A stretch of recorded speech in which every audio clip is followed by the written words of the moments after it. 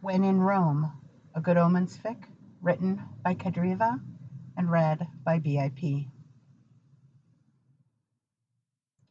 Silently, one by one, in the infinite meadows of heaven, blossomed the lovely stars, the forget-me-nots of angels. Henry Longfellow.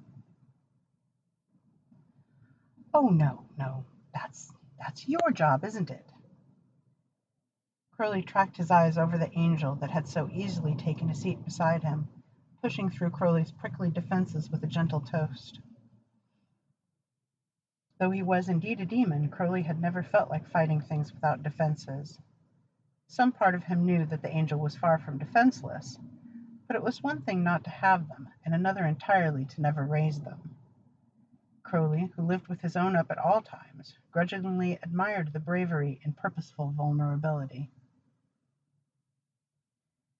The nature of the angel's offer didn't escape him either. Far from being a slip of the tongue, it was a sideways invitation. An invitation, curiously enough, to temptation. A pleased smile curled the corners of his lips, despite his best attempts to keep it contained. "Should I be doing my job now, then?" he asked, no weight behind the words. He did not miss the flick of Aziraphale's eyes, quickly taking stock of their surroundings, as though someone might be watching.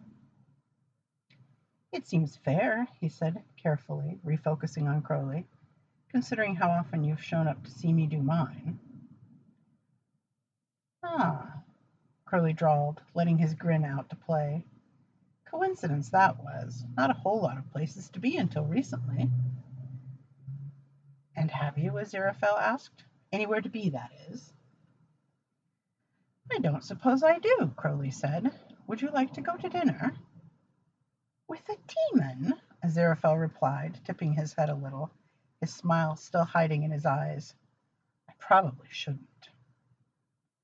Crowley leaned in a little closer, playing the game. "I hear there's a new restaurant in town," he suggested, eyes never leaving Aziraphale's, tongue curling around each word. "Does amazing things to oysters, they say." "Do they?" Aziraphale answered. "Well, how could I refuse?" Crowley ignored the warm flicker in his chest, the same that always flared up, like a war wound, when Aziraphale smiled at him. What an indulgent creature he was, imbibing spirits and seeking out delicacies, and enticing a demon who'd had a rough day to come and play, giving Crowley the reins to control something, anything, the way he very badly needed in that moment. "Perhaps you shouldn't," Crowley said without inflection, thinking he'd enjoy the momentary flicker of uncertainty in the angel's eyes. He didn't. He didn't enjoy it at all. "Refuse, that is," he added, a touch too quickly to be smooth, relaxing only when the sudden tension in Aziraphale's shoulders dissipated. Oh, Crowley was in trouble. If anyone shouldn't be going to dinner with the other, it was him. Still, he downed the rest of his mug, determined that Aziraphale would not likely want another, and then slid the jug along the table to a nearby patron. Aziraphale took one last gulp of his own drink before setting the leftover on the table in a manner congruent with any eager human that had ever been invited back to someone's bed. Which was, Crowley thought, not a little desperately, absolutely ridiculous. It was just food, mortal food at that. It couldn't be worth that kind of scramble. There couldn't be anything an angel scrambled for like that. Still, it was nice to be in the company of someone who wanted to be in his company as well. He'd completely botched his temptation, resulting in his removal from a party he'd been otherwise enjoying quite a bit. Parties were always a good place to nudge a few inclinations in the right, or rather wrong, direction. Unfortunately, Crowley had nudged just a little too hard at the wrong person. He hadn't even made it all the way to Caligula's side, which should teach him a lesson for the future about doing his work first and attending his pleasure later. But it wouldn't. He followed Aziraphale through the streets. Then, listening to his chatter about which establishments had the best food or drink. Crowley even retained some of it because he would want a drink later. They finally wound their way to a noisy part of the city with throngs of humans milling and idling and sitting on every horizontal surface. Some of them had food, most of them had drink. It had gotten to the time of night where people settled in before dark and made connections. It was Crowley's favorite time of night to slink around and spread a little chaos. Instead, when Aziraphale ducked through a doorway, Crowley hurried to catch up before he lost sight of him. They weaved through the gathered people until they reached what appeared to be a rather arbitrary location within the shop, until Crowley realized Aziraphale had grabbed the attention of a young boy. Some kind of server, Crowley surmised. The two spoke too low for Crowley to hear over the noise of the restaurant, and then the boy disappeared so quickly that Crowley worried for a second that Aziraphale had miracled him away.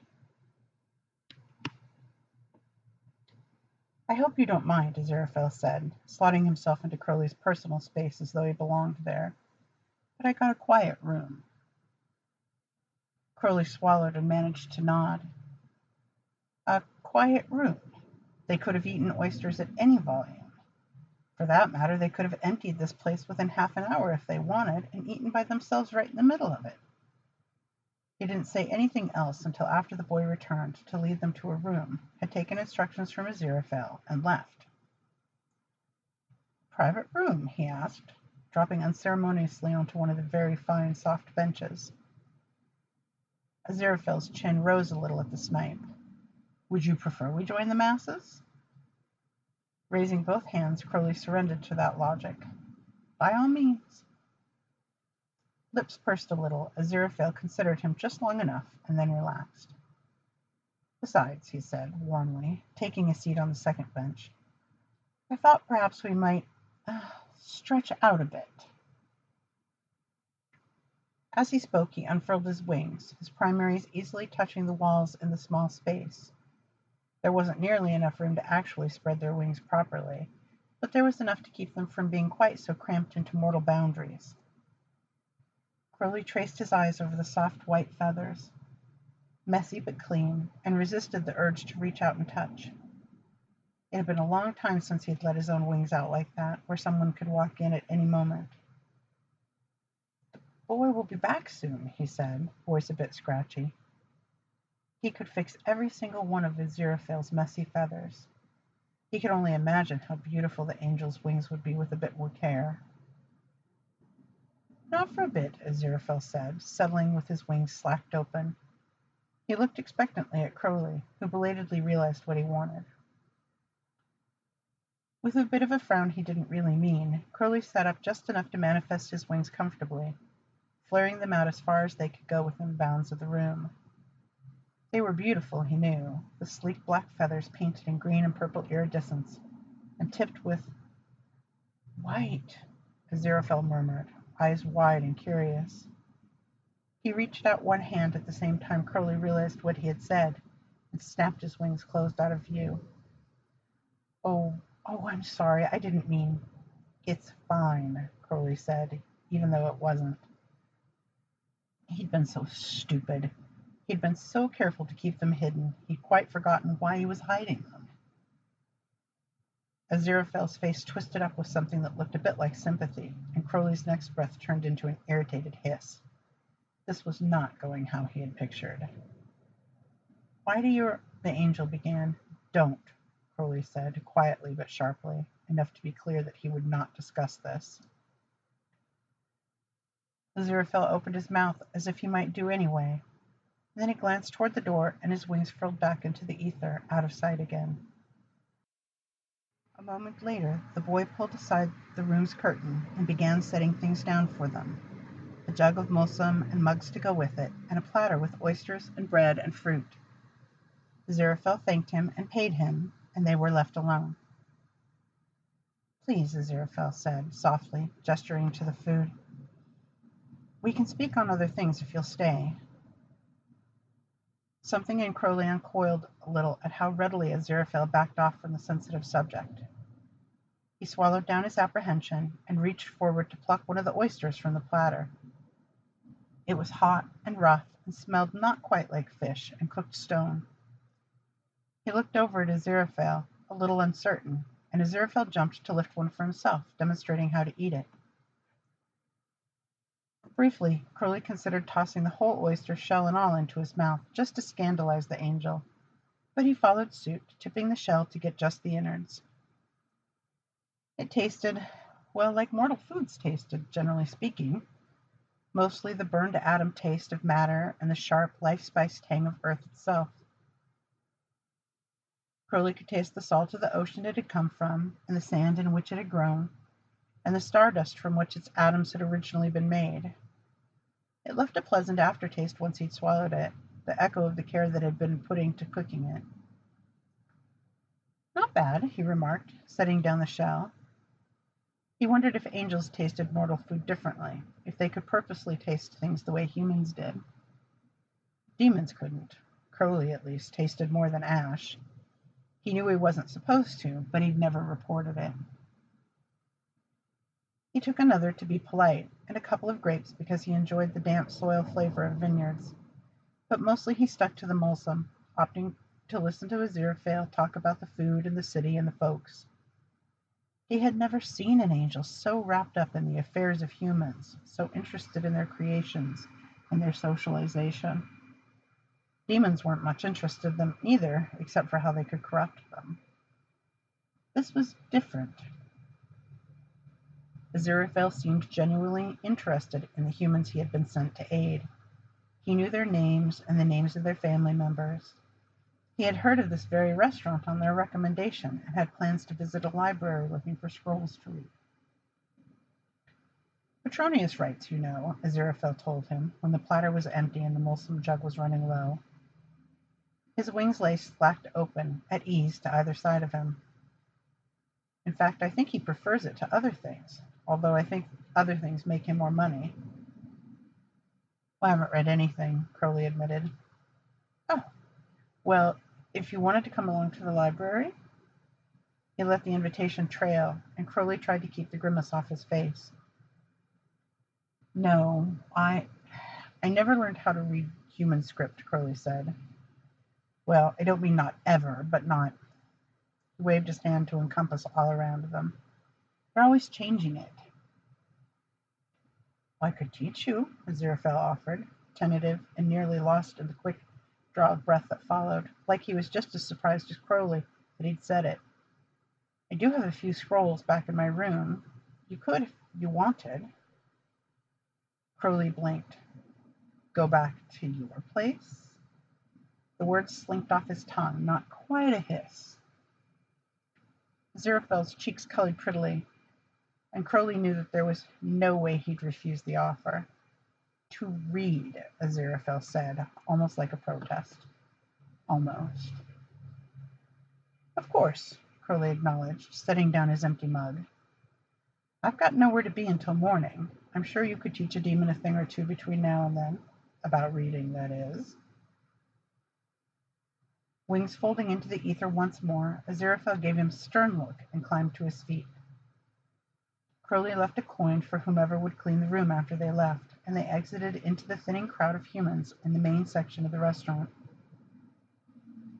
Dark had fallen at some point, coaxing humans back to their homes, or to the homes of their soon-to-be lovers, and flames began to lick at the night from sconces and candles.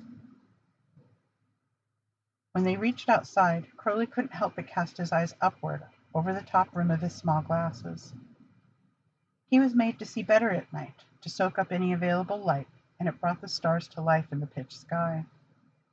He folded his wings a little closer to himself, protective, and again hurried to catch up to where Aziraphale had slowed to wait for him. The inn where Aziraphale was staying turned out to be across town, but the evening air was pleasantly cool, and the breeze brought with it the scent of flame and spices and humanity. Crowley kept a little bit of distance between them as they walked, and Aziraphale pointed out various pieces of architecture to him this time, reading aloud the signs marked in doorways and sitting outside of shops. Crowley ached. This was the sort of kindness he had thought permanently banished from his life. This was kindness for the sake of kindness, from the warm reward of shared happiness. This kindness sought nothing from him in recompense, asked for no part of him to be forsaken for the indulgence. It was the sort of kindness that demons didn't deserve from anyone, much less from angels. He climbed the stairs to the top floor of the inn, and Aziraphale led him to an actual door this time. It clicked shut behind them, but not so ominously as Crowley might have thought an angel closing a door behind him should sound. He turned in time to see Aziraphale's wings unfurl into existence again, and to see Aziraphale hesitate, frozen. "Is it all right if if I you haven't got to, of course," Aziraphale rushed to explain. "It's fine," Crowley assured him. Aziraphale's pleased smile was worth the small twinge of guilt. The angel crossed the room and opened a small box, pulling forth a couple of parchment sheafs, which he brought to the only bed in the room. He settled himself gracefully upon it and looked up expectantly at Crowley. Crowley hesitated. He didn't really care to learn to read in any language. Focusing on letters was difficult for his motion-based sight. But he did very much want to sit beside Aziraphale. He shouldn't, he knew that much. But, he reasoned, there was no point in being a demon if he followed all the rules. So he closed the distance between them and took a seat on the bed as well. Aziraphale passed him the first piece of paper, and Crowley took it without question. It was covered in ink scratches that all kind of blurred together if he looked at it for more than a second or two. A sharp spike of frustration lanced through his chest. He passed the paper back.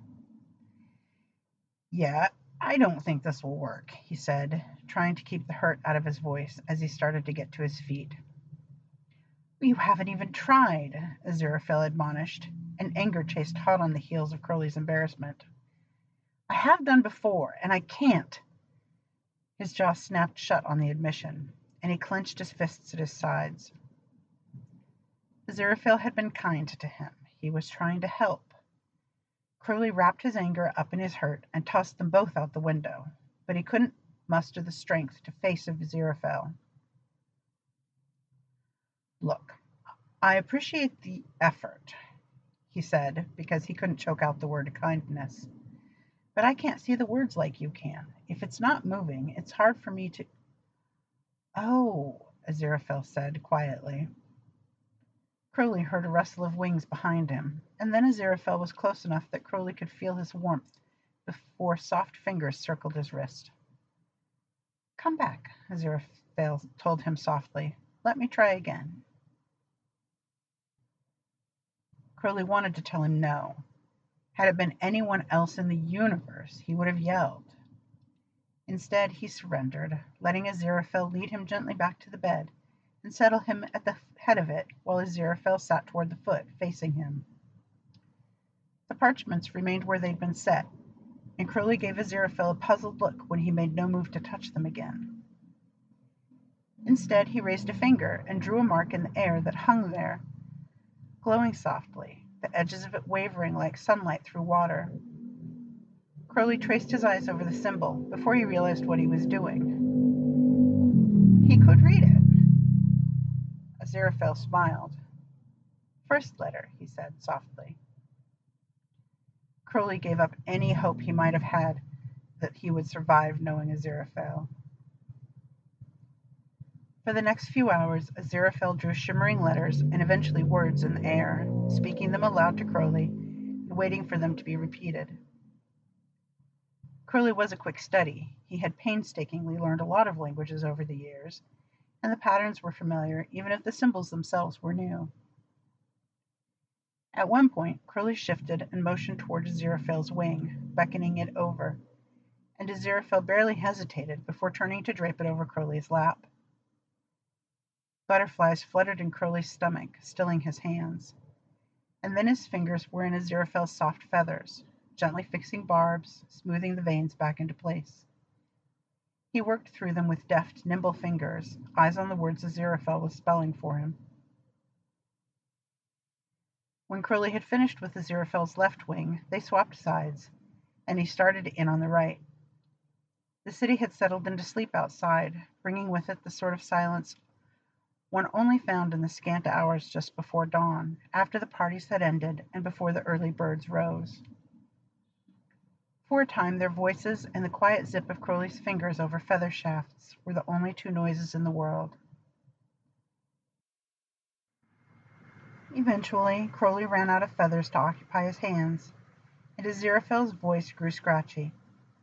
The sun had begun to gild the horizon in gold, and the first few humans had started to rise. Soon Crowley would have to leave to get back to the temptation he was here for in the first place, and Aziraphale would want to be getting along to whatever business he had at the library. But Crowley was loath to let go of the moment, one hand smoothing over the gleaming surface of Aziraphale's wings still in his lap. He didn't know when he would see the angel again. He knew that he would, but it might be a year or a decade or a century even, and they were here now together for just a little longer. "Can you keep a secret?" he asked, after a few moments of silence. Aziraphale must have also realized that dawn was breaking and would soon send them their separate ways. Crowley glanced up to meet Aziraphale's gaze. "I'd like to try," Aziraphale told him. Crowley smiled as best he could, and then brought his wings into view slowly, splaying one of them open on the bed between them as Aziraphale folded his away. In the pale morning sun they shone with purple and pink iridescence, the white-tipped feathers practically glowing. Aziraphale looked up at Crowley in question, and this time Crowley nodded permission to touch. Aziraphale spread his fingers over Crowley's coverts, skimming gentle fingertips down them until he reached one of the white points. "They're warm," he breathed, glancing up again. "They're stars," Crowley whispered, not entirely sure he was ready to be heard. "Well, not quite in this dimension, but you know." Aziraphale's eyes widened, and for just a second Crowley thought he had made a mistake. But all Aziraphale did was look back down, eyes tracking over the dotted patterns in his wings. Crowley could tell that he was looking with more than just mortal eyes now, and he held himself perfectly still as Aziraphale's true form brushed against his in exploration, burning and bright. "Constellations," Aziraphale said, returning back to the compression of mortality. "Crowley, why—" Crowley forced a smile that couldn't hide the pain of that answer.